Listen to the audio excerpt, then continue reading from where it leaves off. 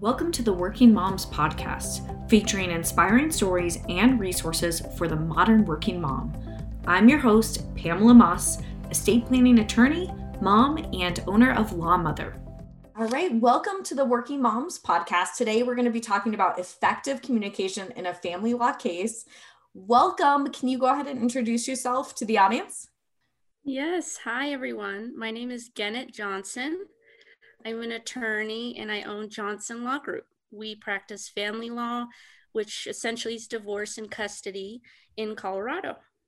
Awesome. Well, I'm so happy you're here, Gennett. And before we kind of jump into your background, I would love to kind of start off with your top tip for working moms. My top tip would be to be merciful to yourself. It is very difficult, and I'm not going to say that it isn't, but you can do it. And I think it comes down to boundaries. So figure out when you really need to get your work done and reach out to your support system to get them to help you as much as possible while you are in your zone. Because if you're anything like me, if I'm in my zone and something distracts me, I get really, really frustrated. So I try to project that by saying, these are the times when I need to get this work done. Would you help me by doing X, Y, Z? And if it works, great. If it doesn't, at least I tried. And I have another chance tomorrow. I love that. And boundaries are so important. And it's sometimes so scary to set those. And I imagine that boundaries is a little bit that's involved with effective communication too in a family law case. But before we get there, I'd love to hear about your background. And did you always know you were going to be an attorney? Tell us about your journey to the law practice. Yes, so it's been fairly linear, I would say. I've always liked speech and debate, and I used to do plays in my church, and I just always liked being out expressing myself. There were some periods where I struggled with it a little bit, but I got back on the path of wanting to advocate and speak my mind. And so after college, I was kind of grappling between going into getting my master's in history, which was my undergrad degree, and going to law school. So that was tough, but I talked to a lot of attorneys and I talked to a lot of historians and just compared it to what I wanted out of my life. And although I still love history and love reading that field, I was like, all right, I think this is more in tune with what I've always wanted to do in my heart since I was young, which is to really fight for other people. I love that. And kind of picturing those conversations with historians versus lawyers and how they might have been different had my imagination really going. So kind of how did you get into family law? Did you start out in family law and law school? Did you start out in your career in that? How did you become passionate about that? Yeah, so I went to CU Law School, which was a really good experience. And when I was was I a 2L or 3L? My gosh, I don't even remember when I took clinic, but I did the civil practice clinic and I had some family law cases, which were all in Boulder County District Court. And it was a great experience. We had the supervision of the professor to help guide us because we really didn't know what we were doing. But it was like a safe space to have clients and have difficult conversations and learn the fundamentals of family law. So it was a really good way to introduce myself into the field. And then when I started JLG, we weren't doing 100% family law. I was actually doing primarily employment law, which I still love. And there's such a need for really fierce employment law attorneys. My husband Miles joined me, and he always pretty much knew he wanted to do family law since he graduated from CU as well. And he was taking on family law clients, and I was watching how that was going. And I was like, wow, I need to be going into this area. I feel like there's more of a personal connection, and I'm helping families going through a very rough period. So it made sense for me, even before I had kids, because it's just so relevant to everyday life. And you mentioned your husband, he's a lawyer as well, and you're in business together, right? Yes, And how is that? it's good. It's good. It's not for everyone, but it works for us. We get along really well. We have actually pretty different personalities. He just can he just has this natural extroverted nature, and I'm more of an introvert. I can be outgoing, like I enjoy talking to people, but my natural inclination is to kind of be more quiet and do more thinking before I speak. So we work really well together, and we respect each other, and we have a fabulous team of people. And they are truly what makes JLG, which is our team. That's great. And so, kind of diving into effective communication in a family law case, first of all, why is, if people are listening and they are going through a divorce or they're thinking about going through a divorce, why is effective communication so important? It is really, really important. I would actually dare to say that it will dictate the experience, how parties communicate with each other, their soon to be ex, their children, if they have children, their attorney, if they're represented, the judge, the clerks, all of these opportunities to communicate about the case, which is about their lives and their futures. Um, and how all those conversations are navigated merit planning, and I don't mean like writing everything out and being too formulaic with it, but just having an idea of what your goal is with a particular conversation or particular communication. Because I think where people can stray off and go left is where they just start speaking from their emotions, which is important to heal. I think you need to be able to speak out, and maybe it's not polished and maybe it comes off a certain way than you intended, but when you're having conversations about the case, whether or not it doesn't matter who it's with, I would always recommend planning out what you want to say, what you want to get out of the conversation, but also being aware of our own weaknesses, our own wounds that may impair our ability to see the things objectively, because we all have those. So you've said so much great stuff there, and I kind of want to break it down a little bit. And so kind of just if someone's listening and they're thinking about going through a divorce, I'm sure there's a lot of emotions. There's a lot of questions and they're stressed about it. And what would your advice be as far as when it comes to the communication piece? So you mentioned you want to be thoughtful, you want to plan things out, you want to be objective, you want to kind of step away from those emotions. Do you have any kind of set tips for how they should do that in specific situations, kind of depending on the stage that they're in? Yeah. So in the beginning, I would say in a divorce with children, other than the decision to file, which is a huge decision, and sometimes people decide to file, they file, and then they decide they're not ready for it. And so we dismiss the case. And maybe they come back and maybe they don't. But the decision to file is by far the most important. And so it deserves the most time an effort to figure out, is this really the path I want to take? Have I exhausted all other avenues? Because this is going to be a permanent change to the family structure. So when we see people who aren't sure if they want to move forward or change their minds, it may be because they weren't able to take all the time necessary to be sure about their decision. And that's not a bad thing. Um, and I never assume that someone is ready to go all the way.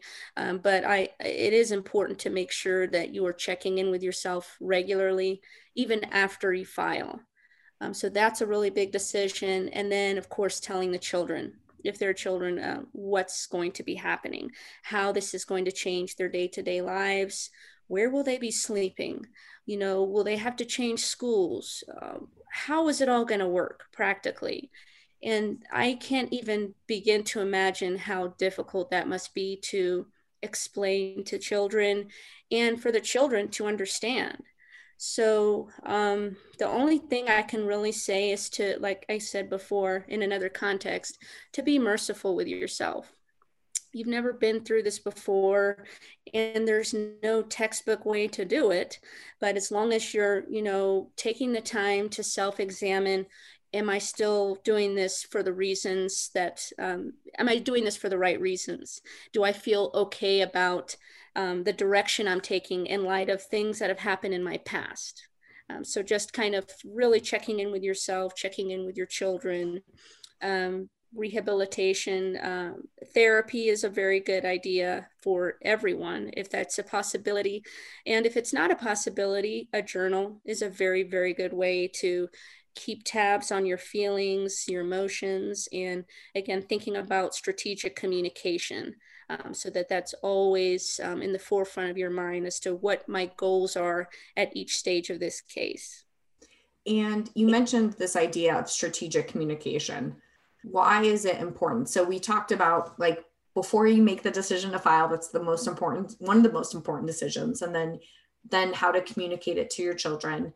And then once a case has started, you need to be strategic about how you're communicating for a lot of different reasons, I'm guessing, right? For your own sanity and health, for the health of your children, but also for the case. What is the strategy that you should be thinking of? So one thing I tell people a lot is once you file a case, you are under a microscope. And that's just how it is. Once the court has personal jurisdiction over parties, they're going to be interested in what's been happening, as long as it, falls under the legal standards and it's relevant to be discussed in the context of the case. Always think about what I'm feeling right now before I speak it. Is it possible that in the future, if this comes up again, will I be able to stand by that? Can I defend that? And if you're not sure, then that's an internal conversation that should continue before you say something that you might regret. So always kind of being aware of that is very important. And I mean, it's so hard for me to tell people how to feel because it's something that's very personal to them. So, what we do often is just to remind them that what's discoverable, what the court deems is relevant to the case, that's going to be analyzed.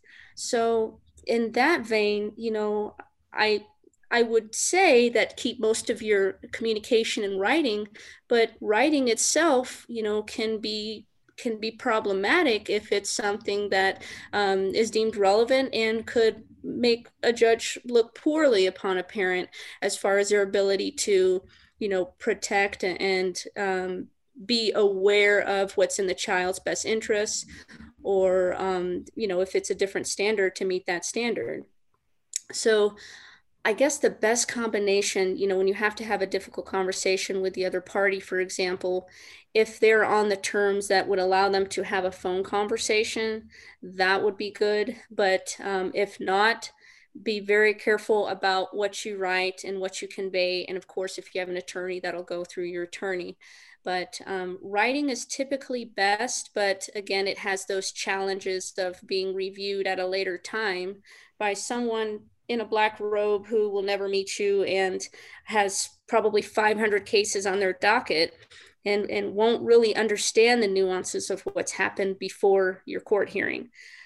So just really taking the time to consider what you want to convey and how it may be perceived negatively in the future if you don't really put enough thought into what you're saying.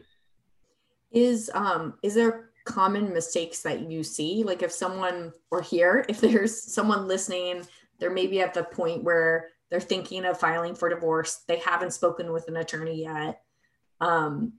Should they come speak with an attorney right away before they kind of move forward? Because kind of hearing what you're saying, there's a lot of things to be mindful of, that if you don't know what you don't know, you don't know, right? So what would Right. what are some of the mistakes that you commonly see that people should be aware of?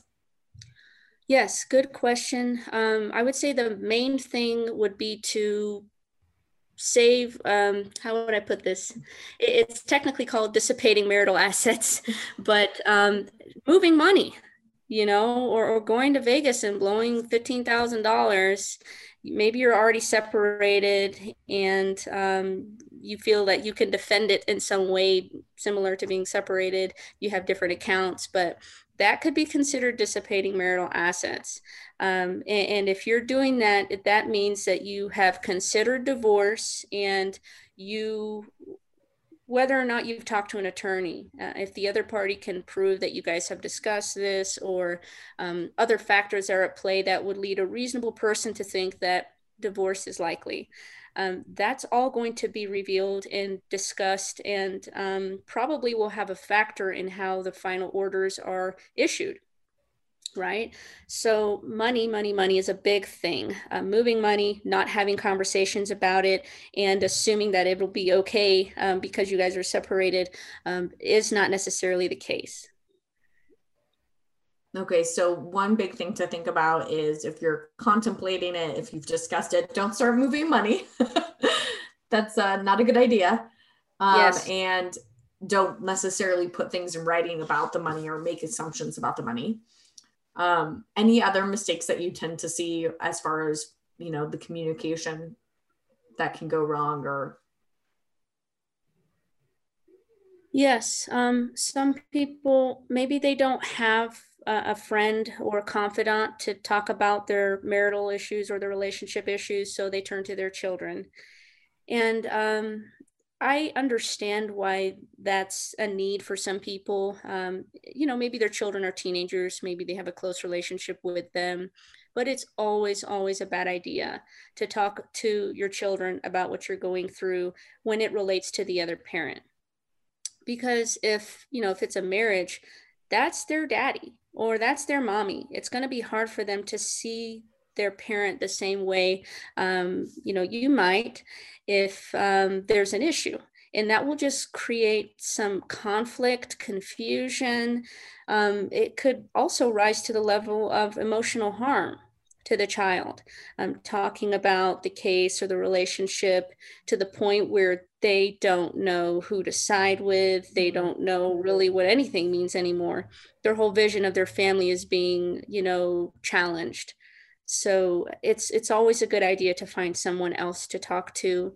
Great if it were a therapist, because there are tons of therapists who specialize in important life changes like divorce, who can really help a person get perspective on what is to be expected emotionally, and also how this might impact their family. So that's a great tip. Sorry, I'm getting a little bit of an echo. I'm going to mark this time down to edit it out. So that's a great tip, thinking through being mindful of what you say in front of your children, how it's going to impact them, how it's going to impact the case, how it's going to ultimately impact you and the family together as a whole. Any other specific tips as far as effectively communicating in family law cases? Yes, slow down. Slow down. When our hearts are beating fast and we're agitated, it's very easy to lose control and say things we don't mean, or take things maybe more personally than they were intended. And so when we slow down, we can really check in with ourselves. And, if we do the work of understanding our triggers in communications, then we can understand when we feel triggered, and if need be, depart the conversation. Very few conversations need to be finished to the end. One example would be you're testifying. You need to continue your thought. You cannot just excuse yourself and take a break, even though I'm sure many people have wanted to. But when you're in an informal conversation, if you don't feel like it's effective, or maybe the person is just oblivious to boundaries. A lot of people really don't understand what boundaries are, why they're important. And probably they have an agenda before the conversation even starts to get you to admit something or to get you to feel a certain way negatively. And you don't want to be trapped into that. So just always understanding, what am I not willing to hear? For example, for me, it's curse words. I'm not willing to hear that. I don't really care what the context is. It's not necessary. And if it devolves into that direction, I'll let the person know that I can't continue this conversation. It's no longer productive. It's getting personal. I feel attacked. And just knowing that myself, I feel a sense of comfort, because I know that if a conversation ever gets to that point, I can tell them that I can't continue. But if I hadn't done the work prior to that, and now I'm hearing all types of words that I don't want to hear, what am I going to do? Am I going to say it back to them? Am I going to get really upset and it's going to ruin my week? Hopefully not, because I know that that's not acceptable to me. So just kind of understanding triggers, boundaries, and not being afraid to defend them is going to go a huge way when navigating difficult conversations. And, you know, when people are going through divorces, you know, there's a lot of effective communication with the spouse that they're divorcing, communication with their children. And then one that we haven't talked about is communication with their lawyer. And is there any specific advice around that specifically? That's a really good question. Every attorney has their own approach to communication. And for our firm, you know, we do require a response within 24 hours to clients, because, you know, if you look at the legal trends reports, communication is usually up there in the things that potential clients are looking for from their attorneys. And, you know, it's difficult for some firms to do that for various reasons. There are many cases. Maybe there are issues going on at the firm. But if you feel confident about your attorney as a person, as an advocate, that's great. But also, you know, you'll want to have a conversation about communication. You know, what is there a policy that your firm has about communication, the response times that I can expect to receive? And also, you know, it's usually a good idea to, in line with what we're talking about, have an email that you send to your attorney, maybe your questions for the week or whatever it is. Have it be substantive, and then once the attorney receives that, you know, you can schedule a phone call to discuss all those issues in detail. And the benefit of that is you got all your thoughts out on paper, you sent it to your attorney, and then when you have the actual conversation about it, it's via phone. You can understand, you know, more behind what they're saying because you hear their voice. The tone is easily decipherable, you know, which is difficult with email. And then afterwards, you know, maybe the attorney will send a follow-up email, or maybe you will send a follow-up email. But just that combination of those things is usually the most effective way to convey complex information with your attorney. So, you know, if that's not happening with your attorney, it's a great idea to suggest it. Say, hey, is it okay if I send you this email with my issues, my concerns, and then we schedule a follow-up phone call? And I always love to hear that, and I love to do that. So I wouldn't be surprised if more attorneys, you know, once prompted, would be happy to do that too. Those are great tips. And, you know, if things have gone awful, right? So if, you know, maybe someone comes to you and their communication with their ex-spouse has gone horribly wrong and everything is kind of off the rails. Is there hope? And what kind of advice would you have with someone who, you know, is really dealing with a difficult divorce and a difficult partner on the other end? I would say to slow down on the communication with the other party. If it's gone to the point where every time there's communication, it's negative and high conflict, you need to press pause. And maybe they'll get to the point where they can communicate in a civil way. But I would say at the beginning, the civility is probably going to be higher just because this is new and scary for both parties. So if that gets to a negative direction, the civility starts going down, don't wait till it's at rock bottom to try to change up how you communicate with this person, because by then it could have a very negative impact on the case. Maybe a motion is filed that it's unfounded, or it's founded, and now there could be some temporary orders that neither party was really expecting, and it all stemmed from an unnecessary incident that could have been avoided if the communication was different, or halted, and just through their attorneys if they have attorneys. Well, these are great tips. These are great tips for a divorce, but also just for life, right? Slow down, know your triggers, think about what you say and how it's going to impact someone. I think there's so much that our audience, even people who, aren't in that situation, can take away for just having difficult conversations in general with anyone in your life, to really take that time. So this has been so, so helpful. I always kind of end with, what is your legacy? What is the legacy you are building? Oh, wow. What a big question. I would hope, when others are asked that of me, they might say that I care. I care about others, that I sacrifice my time to help them through a rough period. And that would be my hope. But it's really just about enjoying life. The job is difficult, and life is difficult as it is. So just finding things that we can control that will give us the small joys and the partial victories as we navigate life is so worth it. And, it really comes down to that for me.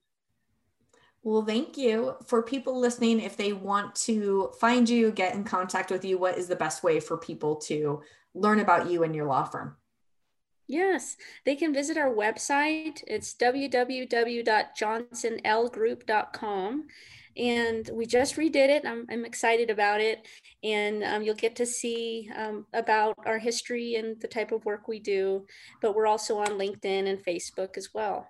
Great. And I'll include all those in the show notes. Thank you so much. It was so great talking to you. Thanks, Pamela. Have a good one. Hey, Mama. I hope you enjoyed today's episode. Head over to my website, lawmother.com/podcast, for all the show notes and links you heard in today's episode. You'll also be able to get access to my free legal tool for you to name legal guardians for your children to protect them and have that peace of mind. It's all right there at lawmother.com.